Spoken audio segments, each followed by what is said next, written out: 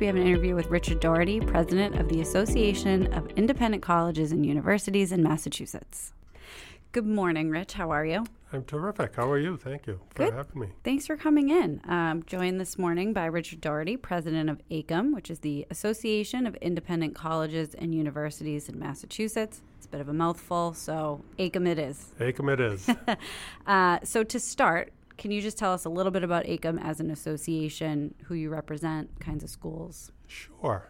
So these are all private, not-for-profit colleges and universities. We have 57 institutions in our membership, and those colleges represent practically every single private college in the state that you ever heard of, and a few you may not have heard of. And they represent about 98% of the students attending private college in Massachusetts. And Massachusetts is unique in that we're the only state in the country where more students go to private colleges than public colleges, and really by a significant difference. Almost 2/3 of the bachelor's degrees in Massachusetts, and I think somewhere in the low 80% of all the graduate degrees in Massachusetts are awarded by our private nonprofit colleges. So these are huge contributors to the Massachusetts educational and economic landscape. And because we know a lot of those students go on to stay here as well.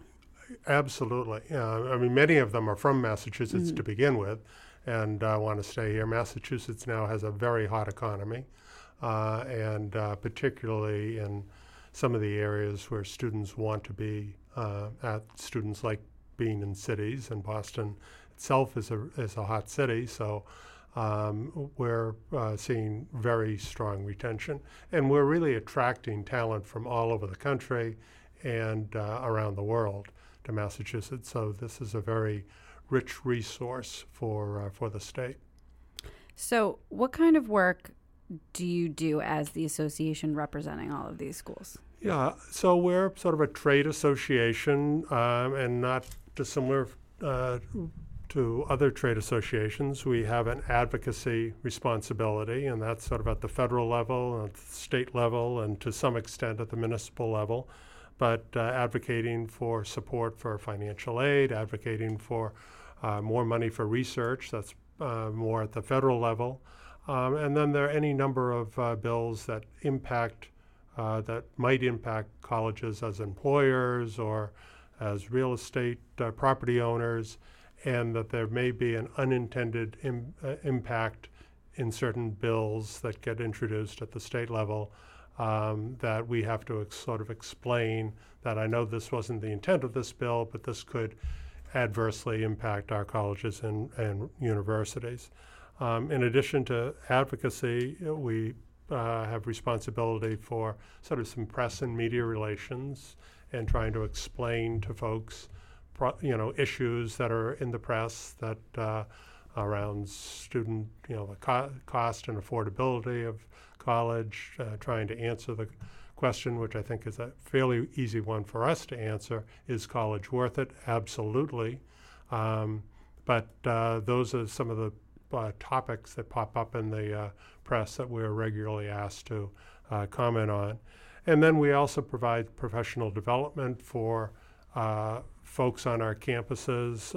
We'll do symposiums on timely topics. We have good relations with a large number, probably 35 or 40 businesses that do work in the higher education field or want to be supportive of private higher education in Massachusetts. And their professionals, law firms, architectural firms, construction firms, educational consultants, all put together sessions for folks on our campuses that are involved in those areas, and provide them with just really informative explanations of timely topics that make them better at their jobs back on campus.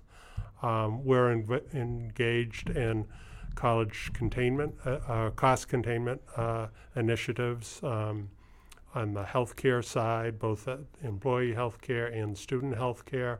We've put together many consortiums with others that help to make the cost of employee health and student health, less for these colleges and universities. And then I serve actually as the vice president of a national association called the Coalition for College Cost Savings, and that's sort of a procurement buying consortium that helps to lower the cost of various goods and services just because they've expanded the buying population, and so the leverage that the colleges have both in Massachusetts and around the country are able to get services and goods at a lower cost, and that helps to keep the cost of college from going up more than we'd like. And then that's a good thing. It's a very good thing, and it's a really important thing.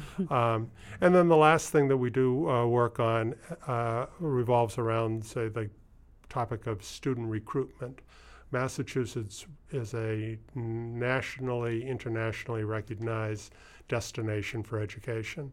And so we do a lot of work in Massachusetts, actually with Massport, and providing advice to them of where we would like to have direct flights coming to Boston for. And they've been incredibly helpful, and that has helped to increase the international student population here, which has a huge economic impact on Massachusetts businesses and the entire landscape here. I think it's about a $3.2 billion impact from the international students that come to college here in Massachusetts. So that's an important piece of what we do. And we also help to work through our website and other places to provide information about our wide diversity of schools that we have here in Massachusetts. I mean, we have a school for basically every wallet, every academic interest, every talent you might have. And so this is a great place to come to school. And I think people recognize it, and that's why we're known for our educational institutions. There really is something for everyone. And to your point, the 57 institutions, I mean, there's all shapes and sizes, rural, city, and that each, and so many different programs at so many of them that are doing innovative things to reach new students and keep them. Yeah, we were just involved in a meeting earlier today where our schools have had a long-standing relationship with community colleges in Massachusetts, but we're trying to sort of beef that up and develop a clearer pathway for students to be able to go from a Massachusetts community college to a four-year private college here. And I think that's a exciting way for folks to be able to access the terrific facilities and resources of our private colleges and do it with a more cost-effective, potentially for certain families, a more cost-effective pathway. So no shortage of things on your to-do list. That was a lot. Yeah. Well, we have a massive staff of 4 people, so it's really that's more than enough. So something that has not taken over, but has really come to the forefront is the closure regulations that were recently signed by Governor Baker and voted on by the Board of Higher Education earlier this month. Came in light of, as everyone knows, what happened a couple of years ago. Was it 2018? Yes. 2018 at Mount Ida, sudden closure. A lot of students, suffered really potentially as a result of that. So there are these new regulations. What do they do? Yeah, we like to refer to them as the financial monitoring regulations. And I think what they do is that they provide a level of confidence for families, for students, and for legislators and regulators that there's a system in place now for better early detection of schools that are facing financial challenges. And I think that there was a lot of, misinformation that was bandied about post Mount Ida that was not handled well. And we don't want to see anything like that repeated. But I think that the number of schools that are deeply at risk has been over-reported. So part of what this is going to do is allow for there to be, I think, more stability brought to the sector, and that'll translate into confidence that families and college counselors and others will have. What does it mean for the colleges, and how will what they do or report, how will that be different than what it was before in terms of what, to your point, students and families are seeing? Yeah, so there are sort of three pieces that have been acted upon or in the process of being acted upon. So the legislature did a very good and thoughtful, went through a very good and thoughtful process to develop legislation that spelled out a few responsibilities that would be new. So that the Department of Higher Education, working closely and collaboratively with the regional accrediting body that basically has responsibility for telling the federal government these colleges are operating well and they're serving their students and they're deserving of federal financial aid. So that's sort of that's the New England Commission on Higher Education, and that body will now take on some of the responsibility of taking a look at the financials of all private colleges in the Commonwealth, and where there are schools that may have some risks, they identify those risks and they will work collaboratively with DHE to figure out how to deal with those risks. But I think that that's, so that's a piece. There is a piece that calls for the education and training, if you will, of members of the boards of trustees of all colleges in Massachusetts, public and private alike. And I think that there was a feeling that it's important for trustees who have a fiduciary responsibility to the institution and to the people served by the institution, that they need to be well aware of what those responsibilities entail in terms of knowledge on the financials of a particular school. So that's an important piece. And it also calls, from a public transparency perspective, the posting on colleges' websites of their financial statements. And now that's something that is already submitted to a public agency, to the Attorney General's office. But I think that and made available if people had ever requested them, correct. Which people don't think about. Right. It was and I think it's rather than having to go to a state agency, I think there was a feeling like the schools need to be posting these to make them readily accessible to parents that are concerned. But I think one of the things that came out of last year's work on this issue was that the bond rating agency Moody's basically came out with a report that said about 1% of private colleges in the country are apt to run into difficulties that may result in their closure or merger. So we have about 1,400 private not-for-profit colleges in the United States. So 1% of them is 14. Mm-hmm. So that's spread across 50 states. So I think that the notion that there is going to be willy-nilly closures of colleges in Massachusetts is overstated, to say the least. I'm curious on that topic, the transparency thing. Like, if I'm a parent out of state, and I know that Massachusetts has put this kind of oversight or in some sense student protections in place, in a way that makes Massachusetts maybe more attractive in the private education, higher education landscape, because there is some degree of well, they've done the right thing here, and they're looking closely at the landscape. It's almost a good housekeeping seal of approval Right. on the financial health of schools, and folks everywhere, would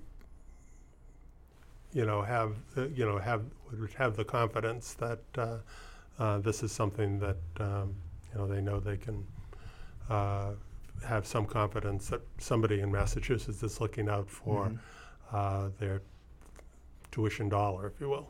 Mm-hmm.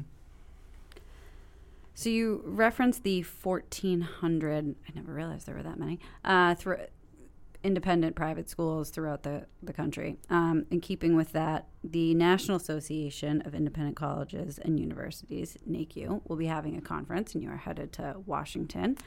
Yep. What's on the agenda? Oh, nothing. What are you No, talking nothing's going about? on in D.C. What are you guys going to be chatting about? So there is a lot going on down there, as you can imagine, and there's been a change in the authority and power on the House side in this past year, and so the Massachusetts delegation, that is all Democratic right now, has risen in stature and authority and power and responsibility, and that is an important piece. We've scheduled meetings with many of our congressional offices for presidents and folks from campuses to go and meet with them and to let them know firsthand what's going on in their districts, on their campuses, and to advocate for, we'll probably limit it to 3 or 4 major bills that are flowing through the Congress and that would make an important impact on students and colleges. Some of them were in favor of them. Some of them were, looking for modifications to the bills. So one example of that is Congressman Neal, for instance, is the chair of the Ways and Means Committee. That is a top committee assignment. He's from Springfield, very well respected, very bipartisan in his ability to get legislation through. One of the things he has long been a champion of is a favorable tax treatment for companies that support the educational pursuits of their employees. So you've got a talented person that comes out of college and is working in the accounting department. One way to entice them to stick around is if you help them go and get their master's degree in accounting from a college, and that a contribution from the employer of up to, right now, I think the law is of around $5,200 a year, can go to help pay those educational expenses for the employee. And the employee does not have to pay taxes on that, and the employer gets a tax deduction for it. So that's a terrific program. Win for everyone. A win for everyone. But there's also a recognition that for many young employees at a company, that one of the things they're most concerned about is the level of student debt that they have. So we now have a bill that's we are hoping will move that would allow the employer to help take that $5,200 payment, and rather than paying for additional schooling for the employee, help to pay down the student debt that an employee might have. So that ends up having a retention quality to it for those employees. So that's I think a smart, progressive approach to helping with the student debt problem. But there are other bills that we're concerned about. We're expecting at about the time we're down in D.C. that the Department of Education will come out with some new regs relative to Title IX and issues around sexual assault on campus. And that's a issue that we care deeply about on our campuses. Our presidents and students care deeply about. And I think that that's one where we're concerned that the regulations that will come out from the department will actually roll back some of the advancements that campuses have made over the last 5 years, actually probably the last 8 years, since the Obama administration came out with its Dear Colleague letter that set sort of expectations for how colleges would handle issues around sexual assault on campus. So that's an issue where we may need to continue pushing back. We actually got a huge number of our schools to sign on to a letter with recommendations on what we felt needed to be done. So that was an important issue. You know, just today in today's paper, there was a issue around immigration rights and a student from Northeastern being deported. And that's a huge concern that we have. We have Massachusetts, I think, has the 4th highest number of international students studying here. Boston is the 3rd largest city in the country with international students, behind LA, New York.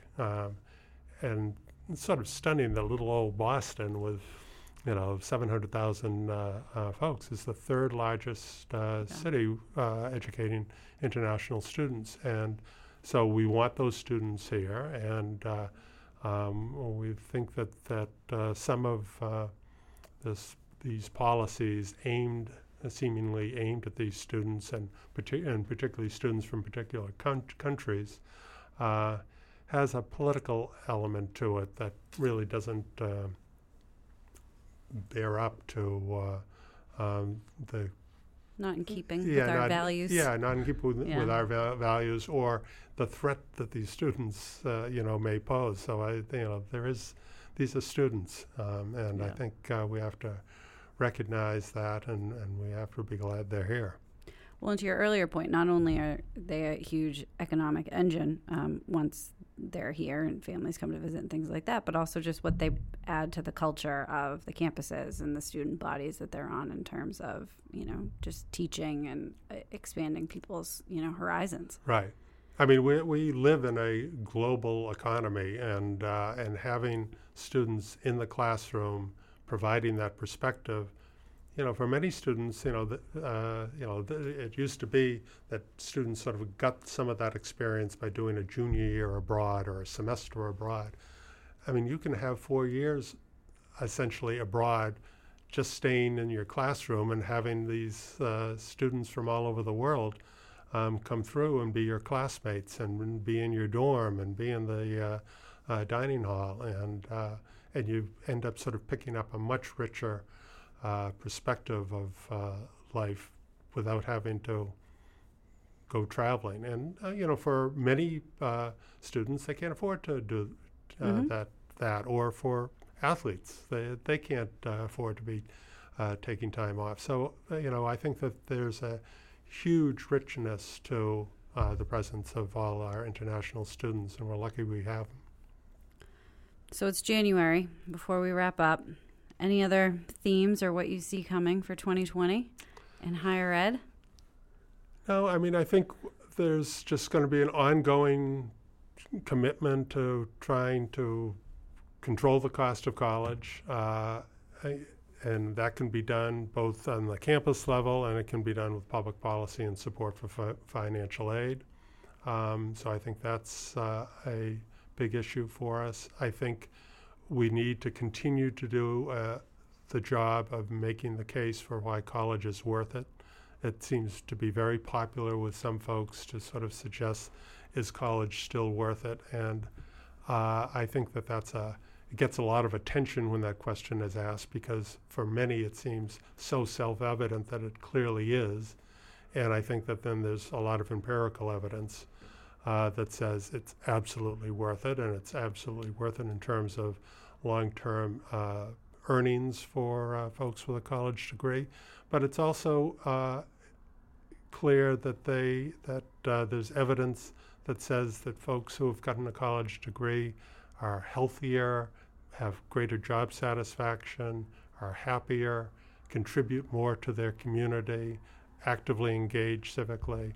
And so there are lots of reasons why we should be encouraging people to go to college. I think in Massachusetts, we are such a innovation economy driven state that most folks sort of get that high school and or community college may not be enough. And now that, and I'm not saying that it's not for, that college is for absolutely everyone. It's not. And it's not. Yeah. And there are terrific opportunities for folks with skills in the trades and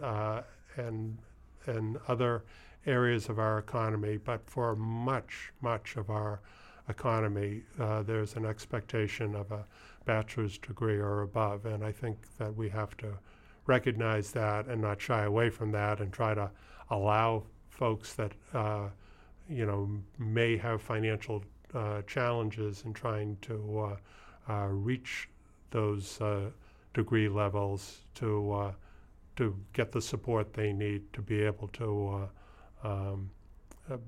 contribute to the Commonwealth the way so many of us want them to be able to. Yeah. Well, anything? No, thank you very much for coming in. Yeah, thanks, Rich. Oh, this has been fun. I appreciate it. Thank you. Downtown studio with sirens outside. Yeah. It's a riveting morning here in downtown Boston. Thank Great. you. Thanks, Diane.